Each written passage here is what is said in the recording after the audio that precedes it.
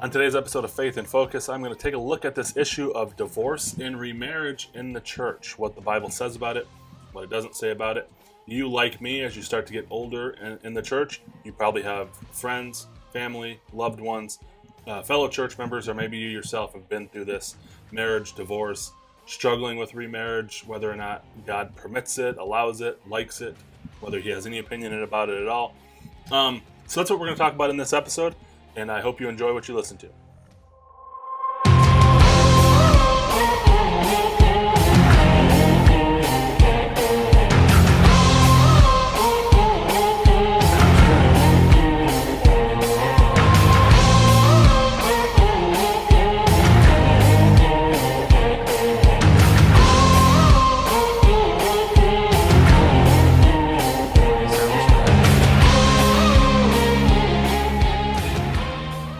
Anyone in the church that disputes that divorce and remarriage is not a good thing.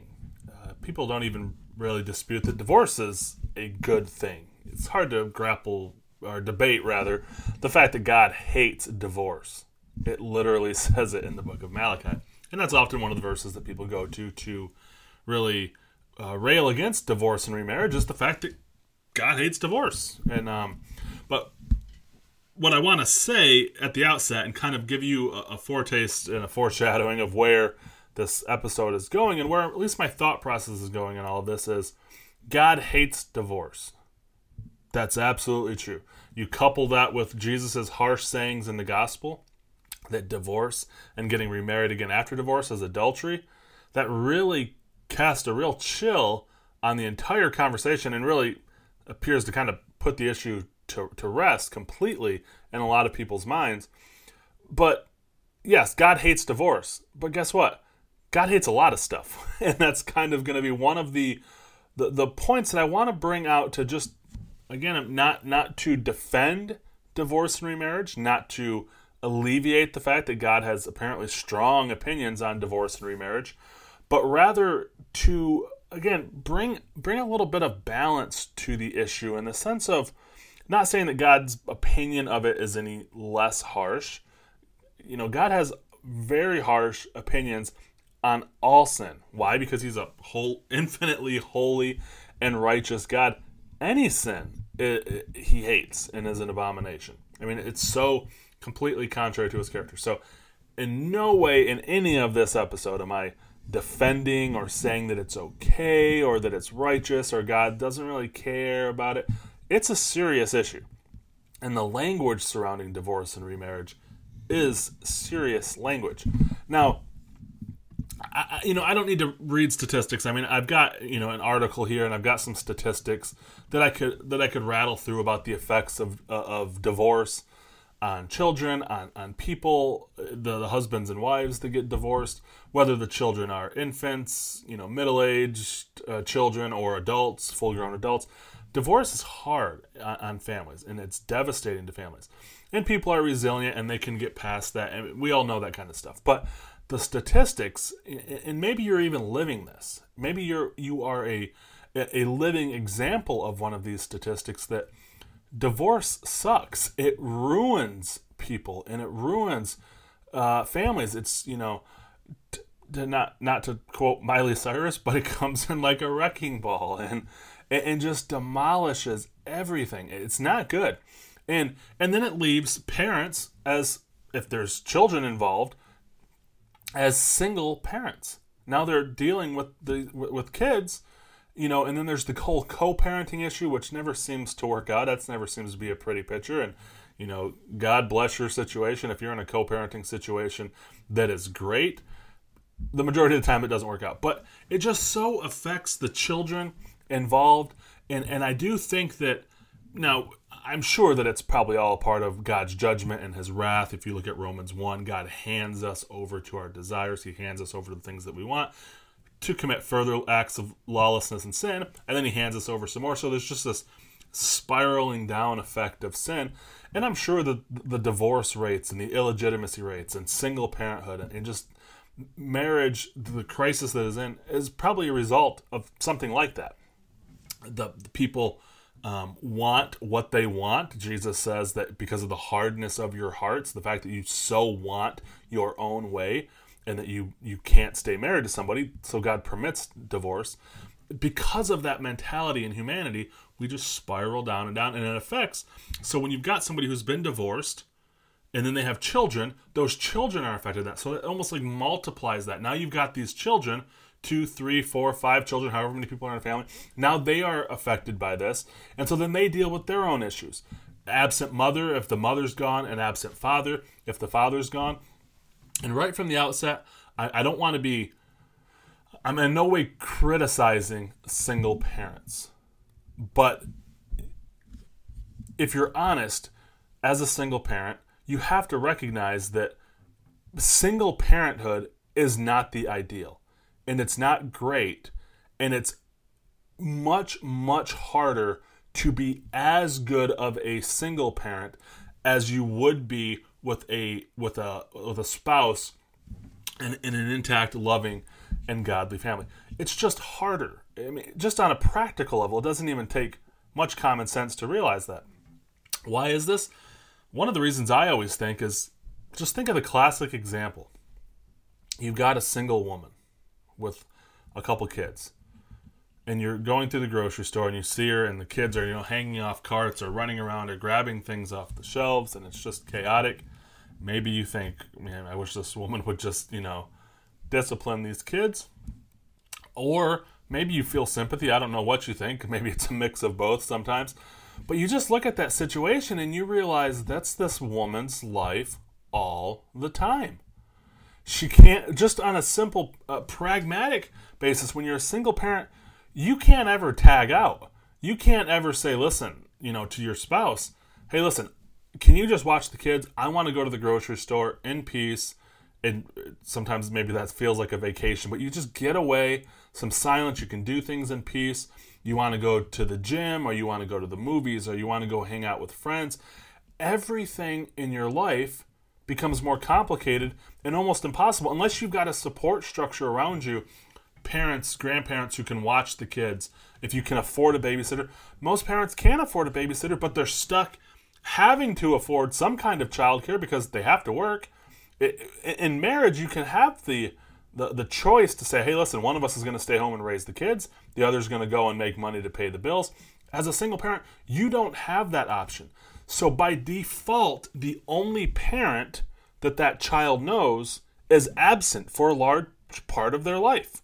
Either the one parent who doesn't have custody with them at the moment is not there, and the other parent, the other parent is gone because they have to work, they have to go do other things. So then there's these children who are raised by somebody else who may not share your values. Often they're shipped off to public schools, who definitely probably don't share your values if you're a conservative Christian. So just practically, it's not as good. It doesn't mean that, I'm sure that there's people out there saying, well, I'm a single parent and I raise my kids better than so-and-so that I know who's married. Of course, obviously that's the case. I can name somebody who had a child while still a virgin. That doesn't mean it's the norm. That's called an exception to the rule. The rule is that husband, wife, father, mother, that's the ideal. And of course, obviously, this is all under the leadership of God and of Christ, and it's a godly home. That is the ideal. And, people will say, well, it would be better for a woman and the kids to be gone if the husband's abusive. Okay, I know all that stuff, and that's not necessarily things that I want to get into on this podcast. But I just want to establish that single parenthood, and that's really kind of the issue when it comes to divorce and remarriage. If there's no kids involved, most people say, I'm so thankful that there's not kids involved. That would make things infinitely harder, and obviously so. As a single person, you can just go on and continue living your life, and there's a little bit more freedom, if I can use that word. But people in this situation, this is just a reality. And so I guess my point in saying all that is, once you're divorced, and then all of those factors, those external factors of having to be absent from the child's life, not having both parents in the children's lives to influence them, that then impacts the children, and they grow up with these, if I can say the word deficiency in a gracious way, they're just lacking, things that children need. So then they are at a higher risk of drug abuse, alcoholism, crime, violence, poor relationships, because they never have an example of what a godly husband and a godly wife look like. So they have no idea. They're just guessing now. And then they go off and get married, and they just repeat that process, and it just keeps going. That spiral just keeps going down and down. So I guess what I'm saying is this issue of divorce and remarriage has to be looked at with all of that stuff in mind. Raising children, a culture that raises children predominantly in single homes it's not going to be a recipe for a good culture. And so the church has to understand that, I think. So obviously, I'm not going to rattle through all the passages. There's really, honestly, not that many passages in the Bible that speak of divorce and remarriage. There's obviously the Malachi passage, God hates divorce. We all know that. God does not like divorce. And if you're sitting there thinking, well, I don't think God has a problem with divorce and remarriage, I don't know what to tell you. maybe you're not reading the Bible. God does not like this. So, and then there's obviously the really harsh passage in Matthew chapter 5 when Jesus talks about this idea of divorce. This is in the Sermon on the Mount. He says, whoever divorces his wife must give her a legal document, but I say that anyone who divorces his wife except for immorality makes her commit adultery. And whoever marries a divorced woman commits adultery. So that's really hard. I mean, adultery is really bad. I mean, it's one of the big 10. So this idea of divorce and remarriage that then causes adultery, and it's kind of as harsh. Just as an aside, why does Jesus say if you as the husband divorce your wife, you cause her to commit adultery? I mean, that doesn't really seem fair. She didn't have any say, especially back in that culture. She didn't have any say in the matter. If the husband said, I divorce you, I divorce you, I divorce you, I mean, it was over. You're divorced at that point. So why did he say that you're forcing your wife to commit adultery? I think because Jesus recognized that in his culture, in that time period, women were not educated, they didn't have skills, they didn't have trades. If a woman was divorced and forced into singleness, she was basically by default forced to get remarried. I mean, either that or become like a prostitute. I mean, to pay the bills and to provide and not be homeless and destitute. I mean, it was really not good. So he's assuming if you divorce your wife, you're forcing her to marry somebody else by default. And so he's saying that's adultery. And then whoever marries her is adultery. And if you marry somebody else, that's adultery. So there's all this adultery talk, and that really casts a chill on the whole conversation. And really, I think in a lot of people's minds, basically puts an end to it. Right there. That's the end of the conversation. And then, of course, in Matthew 19, Mark 10, and Luke as well, Jesus talks about this divorce and remarriage thing. Hey, God permitted divorce because of the hardness of your hearts, but he didn't intend it to be that way. Because you're so stubborn, God had to basically provide a way for you to legally divorce. And so that kind of even in that, it gives you this picture that God has what he wants, and yet he recognizes the reality of what is. And then he provides flexibility with things that he does not want. Just because God says, I'm allowing you to divorce, does not mean he likes divorce. He's permitting it. Does not mean he likes it or that it's ideal in any sense. So, but those passages, Matthew, Mark, and Luke, they're all the same passage, really. So you've got God hates divorce in Malachi, Matthew chapter 5, Sermon on the Mount, and then this Mark, Luke, Matthew passage that's all really the same account, just told three different ways. And then there's the classic one in 1 Corinthians 7, where Paul talks about, he kind of runs the gamut of unmarried, married, divorced, widowed, single, virgin, which, never married. He just kind of goes through the whole thing answering the questions that the Corinthians have.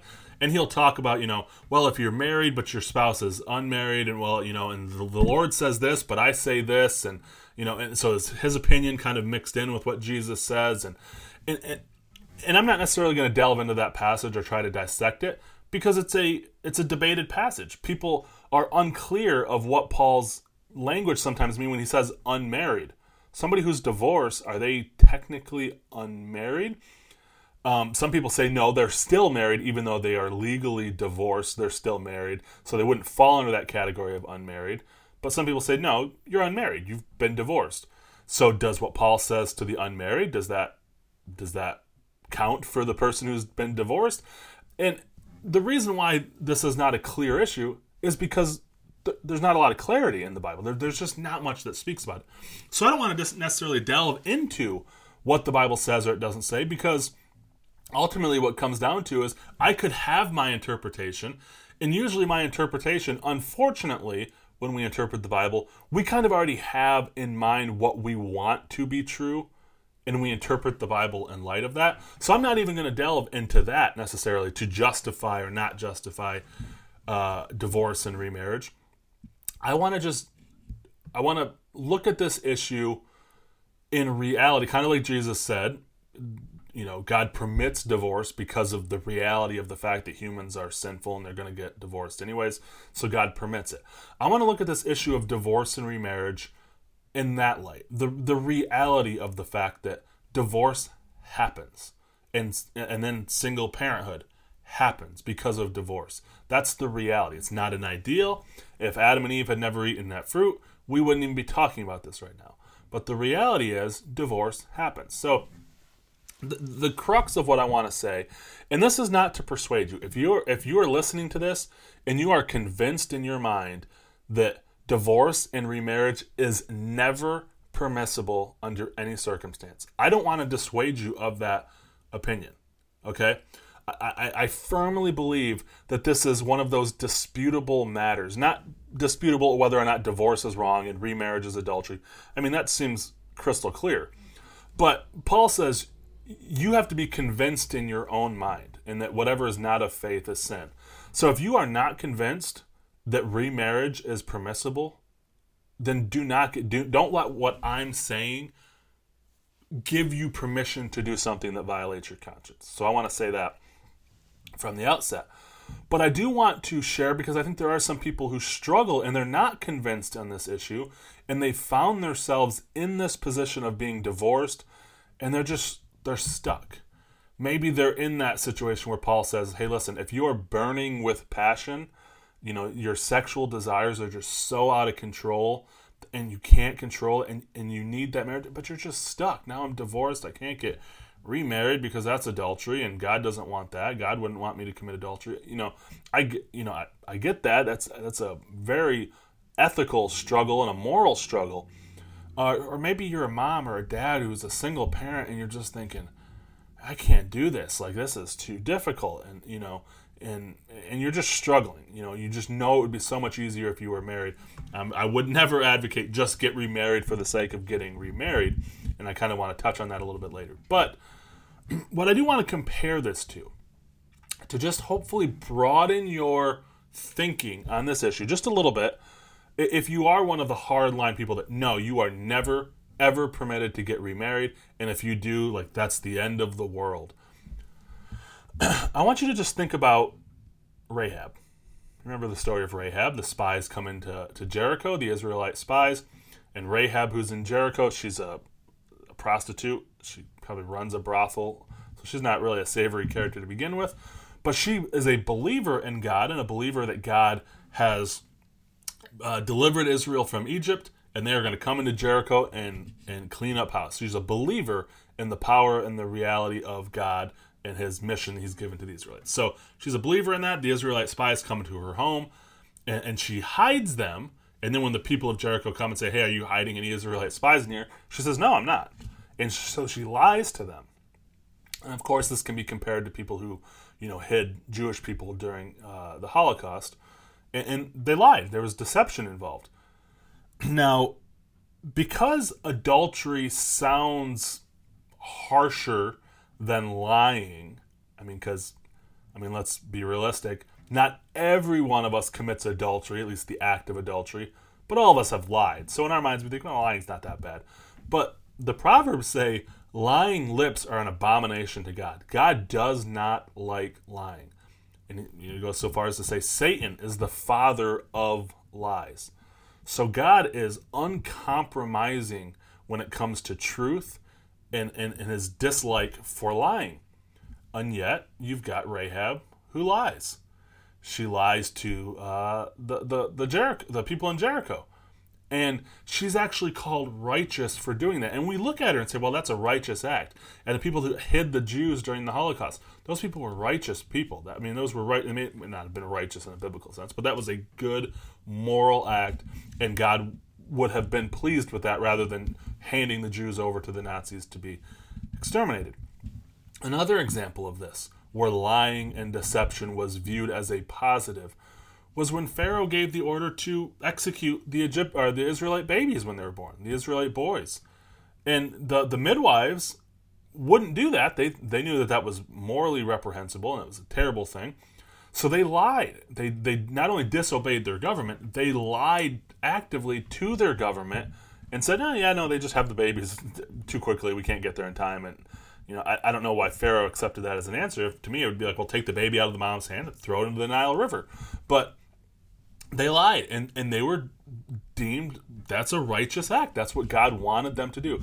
Now, why is that? This is what's hard for some of us who really struggle with this black and white. Yes, no, and there can be no compromise on that. We struggle with that because it is wrong. Lying is wrong. There's no denying that.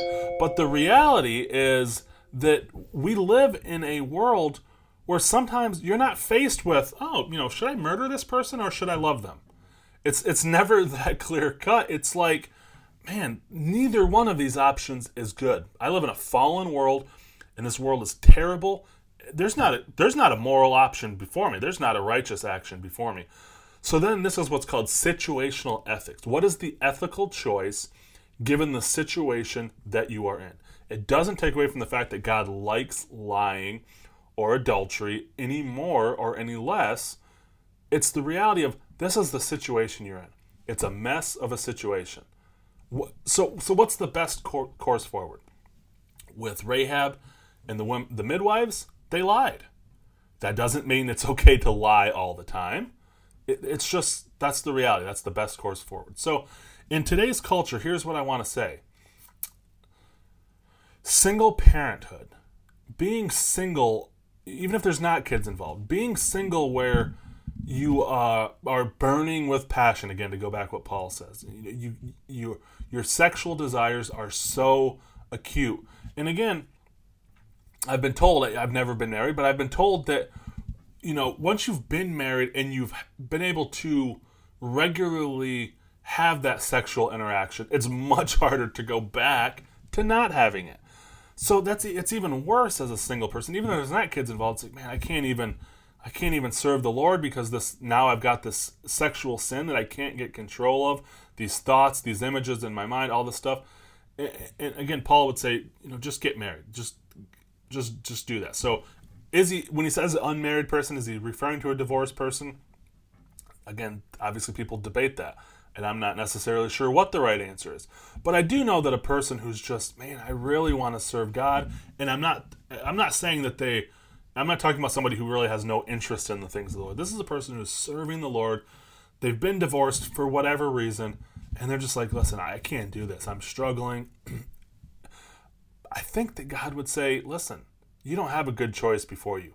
It's be miserable and struggling in the sexual sin, or just get married. Well, but that's adultery. Jesus says that's adultery. Yeah, and lying to the people in Jericho, that's lying. It doesn't make it not lying. It doesn't make it not adultery. We're looking at a crappy situation, and what is the best course forward? And I think it becomes even more acute when there's children involved. Okay, so we've talked about, we know, and we've already discussed and mentioned just not having two parents is devastating for children. Even in the secular world, we're not even talking as Christians, but in the church, we know, man, the husband and wife represent Christ and the church, the love that God has for his church, and the imagery that can be displayed in a loving union, in a loving marriage. It's incalculable. That is a witness to the watching world of what God can do in a godly marriage. I'm not talking about someone who's just like, I just tired of these kids and I just need to get married because I, want to, not be single anymore. I'm not talking about that. I'm talking about somebody who's man, I really want to raise my children to love God. How can I do that when I'm just a single mom and there's no godly dad? I'm not saying it can't be done. I want to keep putting asterisks after that. I'm not saying it can't be done. But man, you're really struggling. They don't have a godly dad in their life. They don't have a godly mother in their life to raise them. Now, I have to send them to public schools because I don't have a mom here who can homeschool them.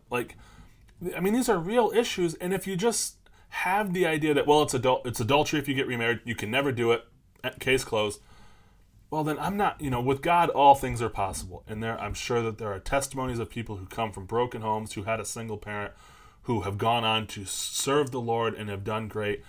We're talking generally, that's not the way things happen. And it's just a mess of a situation. So, I just want to wrap this up by saying, listen, I'm not saying that divorce and remarriage is A-okay with God. I'm not saying that God likes divorce and God likes remarriage any more than God likes lying. If you lie to somebody, that's not okay. But when you're faced with a situation of, well, I got the Jews hiding in the closet, and I got a Nazi at my door asking if I have any Jews inside. What's the right response here? I would hope that you would lie and say, no, there's no Jews hiding in the closet. And so when you're faced with this awful situation, maybe what God has for you if you've been divorced is now singleness. And that's why this is another issue where it's hard for people, because we just want tell me what the right answer is, the black or white answer. Well, guys, that's law. That's legalism. We just want to know. We don't even have to consult God. Just tell me what the rules are, and I'll follow them. And I'm saying, hey, it might not be that easy. In some cases where lying seems like, man, that would really get me off the hook, God might be saying, hey, tell the truth in this instance, and I will handle the consequences. So maybe you're a single parent with kids, and you're thinking, man, life would be a whole lot easier if I just got remarried. God might be saying, hey, listen, I know that, but what I want for you is singleness, and I want you to raise these children as best as you possibly can. But maybe he's saying, listen, you need the help. You are not in a situation. And these kids, God knows what's going to happen to your children down the line. He might be saying, listen, what these children need is a godly woman and a godly father. That doesn't mean just go on a dating site or go to the bar and pick up some random guy because, well, they need to have a father or a mother in their life. No. Pursue a godly person that God has for you that will raise your children or marry you, and as a team you can fulfill the Great Commission, serve the Lord, remove all those distractions and those hindrances that are besetting you in your Christian life, and just move forward. Is it still adultery? Yeah. And do you have to wrestle with that? You sure do. But I just want us to realize that things are a lot more complicated than that's adultery. No. Or that's lying. No. We live in a fallen world, people. We live in a sinful world. Bad things happen, and sometimes we're faced with no clear option. So that's what I have for you. Probably didn't clear up any issues if you've listened to this and you've wondered, well, is it okay to get divorced and remarried? And what situations can you get divorced and remarried? It's probably not any clearer in your mind after listening to this, but I just wanted to bring that issue into this lens of, well, wait a second. What does God really think about this issue in light of all that is true? And the fact that, listen, divorce, not good. The reverberations of divorce and singleness and single parenthood, rather, are devastating for children. So if you have any questions, if you have any comments, please feel free to reach out to me, give me feedback, or challenge what I've said. I would love to hear from you. Thanks. While Faith in Focus is a ministry of In Faith, the views and opinions expressed in this podcast don't necessarily reflect the views and opinions of In Faith as a mission. If you like what you heard on this episode, why don't you become a monthly supporter of the ministry? It really helps me out. $10 a month or whatever the Lord lays on your heart. So if you're interested in becoming a partner, you can text the word discipleship to 41444 or head over to infaith.org/Dennis-Sotheby. And if you have any questions or topics that you would like me to address on a future episode of Faith in Focus, why don't you shoot me an email? You can email me at dennissoutherby@infaith.org. Just put in the subject line, question for Faith in Focus or something like that. So I can see it, know that it's from you, and know that it's an issue that you would like me to address.